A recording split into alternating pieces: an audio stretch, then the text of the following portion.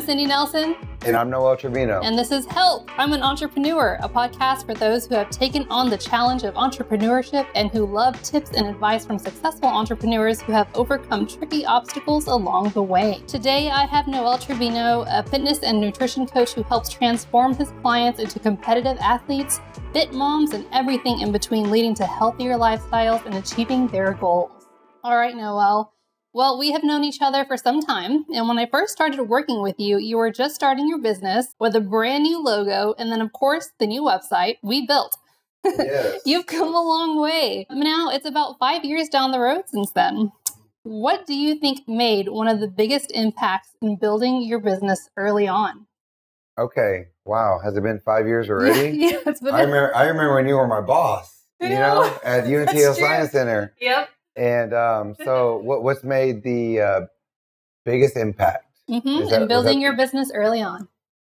Well, let's see. If I'm thinking down that road, what event or what did I do that made the biggest impact? I'm going to have to say I just started.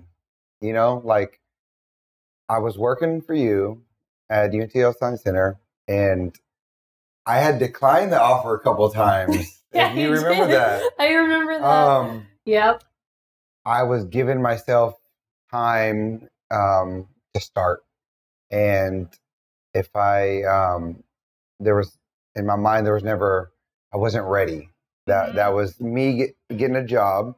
I wasn't ready. So I can say that just starting and doing it was probably the biggest impact with me starting this career. And because I always made an excuse, I didn't have enough money, I didn't have enough time, I didn't have enough knowledge, and so it's taken the step just to do it. And I would say that was the biggest impact for me in my career and my life is just starting and doing it. And what I mean, and to elaborate on that is you have to make an effort to move towards what you want. And so I guess if I can put it clearly, it's just a mindset to move forward. What got you over that hesitation, do you think? Because it seems like you hesitated and then something just pushed you to get over that hesitation. Great question. I had actually someone asked me this the other day, and if I'm being honest, getting fired.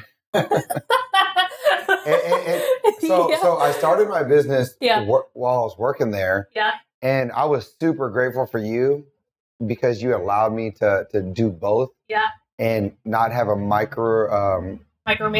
Yeah. Yeah. And they suck. It just sucks. Well, right, to be honest. I mean, it's just so awful. Man, I was super thankful that you told me, okay, go ahead and still run your business and just let me know if you need some time off.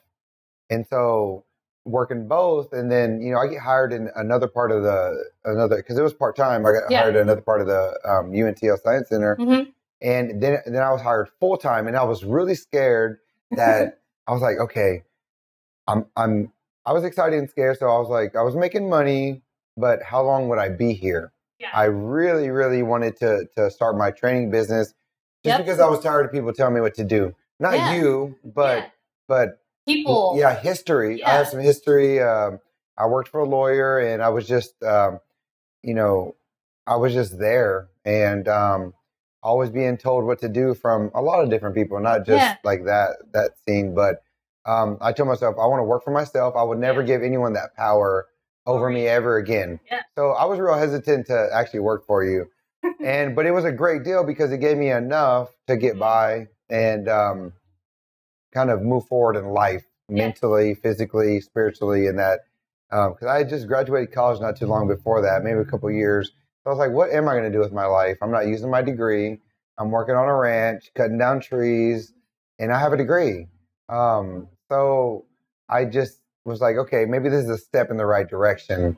And I fought really hard to build the business as I was working for you. Mm-hmm. I would training in the mornings, sometimes at lunch. I tried that. Yeah, and then definitely after work. So the hesitation was, I was like, okay, well, if I'm going to be here, I have to really push, because if not, I won't get out of it. Mm-hmm. And what really pushed me into the deep water, Dr. Holmes came up to me, and it was a great experience. Yeah. I'm glad I get to to look at research. I'm glad I got to be around.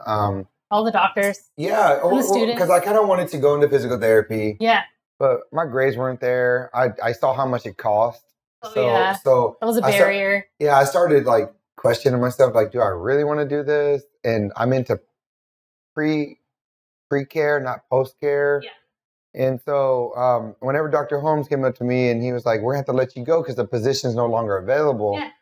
I really looked at it like a blessing. I stepped into it. You're like, all right, this is my thing. So the next week, I'm like, okay, crap. Like, I got to start making money here now. And so that was the hesitation was really a push. Yeah. I've always been a go-getter, but sometimes I need to be pushed. And that was a push of my life, I feel, you know? Yeah. And so that hesitation took a team. Yeah. Yeah. And, you know, I there's always a point like, okay, for me at least, when I get enough money, when I get in this position, I'm going to move forward. That position never came until I got pushed out. Yeah. Not pushed out, but maybe I'll use the word push forward, you know? And so that was a blessing for you. No, it helped me. It helped me a lot. I was super thankful. I looked at Dr. Holmes. I said, hey, like, he kept apologizing. I was like, don't feel bad. I said, you did nothing. This is actually, like, it's going to work out, Dr. Holmes. Don't worry about me. And that was it. And so I knew from there, but I had a whole history of learning. Yeah. I was there listening to podcasts all day. I was reading the research that they were pushing through the desk. And I was like, I'm ready. I'm ready. So let me get the opportunity. And, you know, I got one person to train, and that's all I needed. And, you know, my setup was a good setup. I was living at my mother's old home, so I didn't have rent. And, you know, I had a car paid for. So I didn't really have anything major to pay until I got my own place, you know? And that was shortly after, because things like took off a little bit, which gave me enough confidence. Well, looking back, is there anything that you would do differently in that time? Or do you think that worked out just the way that it should have? What would I do different? I'm not one to play like, oh, I wish I did that different. I wish I did this different. Just because I am very optimistic. Yeah. And I'm like, okay, this is perfect. Hey, roll with the punches. But what would I have done different? Let's see. I guess I don't think a lot about that. I know what I'd do different when I was 18 years old. I'd work on my credit. I would not buy dumb shoes, and I would not buy clothes, and I wouldn't even buy a new car, honestly. Yep. So what would I have done different during that time? I probably would have took the offer from one of my buddies that was in Houston, and he worked at a sports performance place. I probably wouldn't go work for them to learn how to be a successful personal trainer. When I went out and started personal training, my first job was at the YMCA. Also took another job and just like side money, you know? Mm-hmm. So just trying to make that. Yeah. So if money wasn't involved, and which I mean is a major part, right? Yeah. I would have took an internship and really learned like a structure. And but you know, I'm glad it worked out the way it did because it made me learn. So yeah. And then you're here where you are today. Yeah. It was you know, it's a lot of trial and error. I mean, obviously, you know, you're you're an entrepreneur, and I saw you start, and well, no, I take that back. I would have got with you sooner. Yeah, because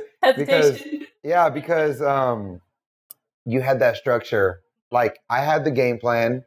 How can we make this look professional where people want you, instead of sending them an Excel sheet, which is great too. It's not a bad thing. But I think if you're going to grow in that aspect, people want professional looking.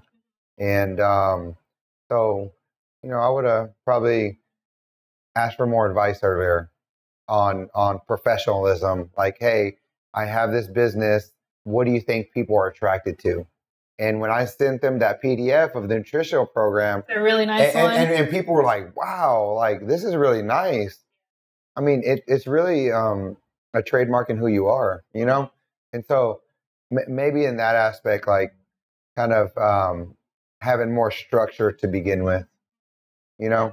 And it makes people feel warm, makes people feel like they want to be here with you, you know? The nice, crisp branding and professionalism. And I think that's what I was looking for in a gym. I feel like that professionalism is a structure, then you add your personality to it. Having professionalism as a structure and adding your personality to it, now that is one thing I loved about this episode with Noel, including his insight about his exit from his position all those years ago as being a blessing and his push into entrepreneurship that he needed. Now, since this is a micro podcast format, because who has time for long podcasts these days anyway, we are very lucky to have him for 5 more episodes to cover entrepreneurial challenges in different areas along his journey. In the next episode, we'll cover challenges Noel faced with what some might consider a toxic gym culture, and how that influenced his first couple of years growing his business. You can find out more about Noel on Instagram. Check him out at Fitness Inspired by Noel, and don't forget to subscribe to our podcast at helpi'manentrepreneur.com for the opportunity to get early access to episodes and to get answers to your entrepreneurial questions from our guests and more. See you next time.